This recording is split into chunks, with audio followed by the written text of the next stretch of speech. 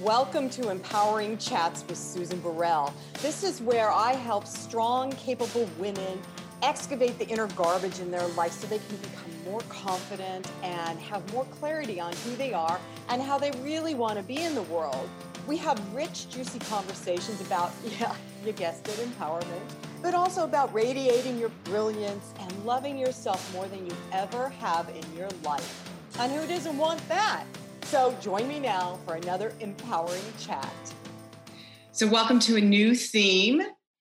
We've been riffing on the word empowerment all year 2020, and what a year, oh boy. So this new theme for the next few shows is called Embrace. The team voted and we said embrace. So the definition of embrace is to take or clasp in arms, when we all love to just do that right now. Take or receive gladly, eagerly, willingly, and I'm holding my hand over my heart because I want to receive in my heart. Embrace is also to avail oneself, to give of oneself, to encircle, surround, enclose, include, contain.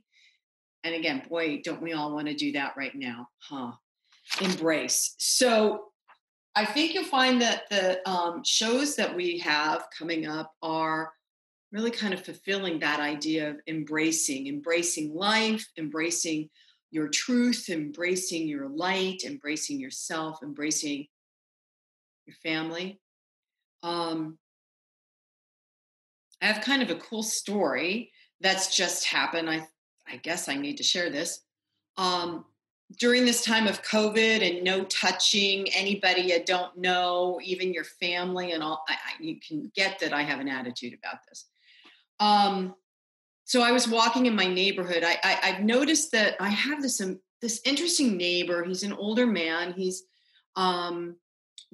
might be Middle Eastern. I don't know, but he walks the neighborhood before this whole COVID stuff. And he does it. I notice it's kind of contemplative. You know, he walks with his hands behind his back and he's slow, not because he's slow, but it's just contemplative. And that's Thich Nhat Hanh, who is a very, very famous Buddhist monk, often talks about another form of meditation is conscious walking, a contemplative walk, being aware of each footstep and focusing just on that instead of focusing on your breath or a mantra or listening to guided meditation. A contemplative walk is often healing and healthy and all that. So in the idea of embracing, encircling, surrounding oneself, receiving gladly, eagerly. So I have been noticing this neighbor for the last several months, and often he'll finish his walk standing across the street from his home, and I've seen him just looking at his home. And so Susan made up a story in her head, and I imagine that he's praying over his house and his family that live there. That was the story I've been telling myself. And so he often had a frown or a serious look on his face, and so I decided I would just do what I did with my grandfather. Oh my God, I'm getting a whole bunch of different stories going here, but I'll tell you this one too, because it's about embracing. So before I get back to my neighbor, my grandfather was a very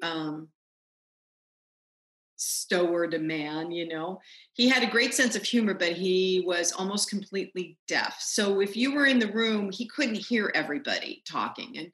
And he certainly, I don't think he knew what to do with little grandkids.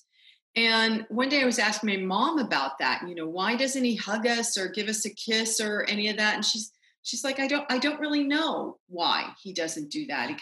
You know? So Susan decided, I must have been all of 7 or 8, that I was going to change that. You know, again, how ridiculous. But whenever we would leave my grandparents' house and they would both walk to the front door, I started to give my grandpa a hug or a kiss on the cheek. And it startled him the first couple of times that I did that I embraced him, right? but I was a little kid and I thought, yeah, I'm just going to hug him. I love him. I'm going to hug him. I love him. I'm going to give him a kiss on the cheek. Well, it got to be whenever we left, and we were there at least a couple times a week. Whenever we left their house, my grandpa would stand at the front door with his cheek out so I could kiss it. And he came to expect me to kiss him on the cheek or hug him whenever I entered and whenever I left. That's about embracing, right? I'm gonna cry, sorry. So my neighbor, back to my neighbor. I've made up this story about him. And so I decided I was going to smile and wave at him whenever I drove by or if I saw him across the street and he was walking and I was walking. And so we just started that and he would wave back at me. And we never really met. And then COVID hit and he started walking the neighborhood with a mask on. I don't do that. So one day I'm walking my dog. This was just a couple of weeks ago.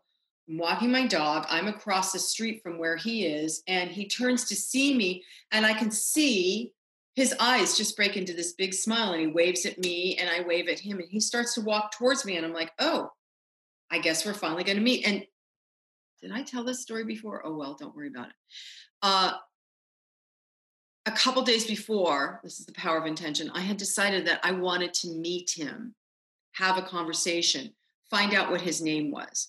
And so that's what was occurring, I realized, is he's coming across the street and he wants to talk to me. And so I met him and he said he was motioning that his name is Jean and he wanted to know my name. So he doesn't speak English. But so I said, my name is Sue. And he patted me on the shoulder, kind of happy to meet you thing. And then he lives on the same side of the street as I do. And we both began to walk down the hill towards our homes. And me being me, I kind of chatterbox yabba yabba. And I just wanted him to know that I respected him, that I saw him, that I appreciated him. And I actually said that out loud. I really appreciate you. And he gave me a confused look. He didn't understand what I said. And so I motioned from my heart to his heart. And I said, I appreciate you. And I touched his heart. Oh my God, you would have thought it was the most amazing gift I'd ever given him. And he gave me a big hug and we walked until we got to my home, which came first, and said goodbye. And then a couple days later, my spouse noticed that there was a plant cutting that was already taking root in a little bottle by our back gate. And it was from him. And so I planted it in the front planter so he could see it when he walked by my home. And one thing led to another. My husband put flowers from our backyard in that bottle and with a thank you on it. And we started this exchange. And so last week we were leaving to go somewhere and our garage door was up and he was walking by with his dog. And he said to me, motioned to me, cafe, do you drink kind of thing, sipping cafe. And I was like, oh, sure. Yeah. I'm thinking he wants us to come down to his house and have a cup of coffee. Fine. Or, and a couple days later at my back gate, there were 2 boxes of little Keurig coffees. Isn't that sweet? And so in the idea of embracing and receiving gladly,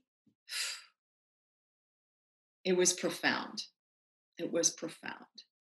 And so now he and I have this exchange going. I went down, I took some figs from our tree and left them on his front porch. So I'm curious to see how this happens. But that idea of embracing another person, whether or not they speak English, whether or not they're the same color as you, or preference as you, or religion as you, but the idea of surrounding, enclosing, sharing the love that you are, the light that you are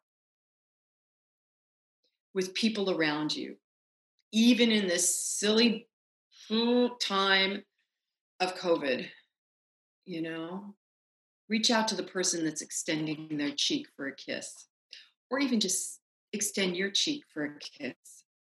I'm attempting to do that. Until next time. And so it is. Namaste. Well, that wraps up our empowering chat today. I hope you enjoyed it. And if you did, go to SusanBurrell.com. You can see all of the information about my new book, Live an Empowered Life, a 30-Day Journey. You can also access guided meditations that I have on Insight Timer through the website, and just see what else is out there on my site that you might find empowering and exciting to experience. You can also contact me through the website at susan@susanburrell.com. So that's it for today. See you next time.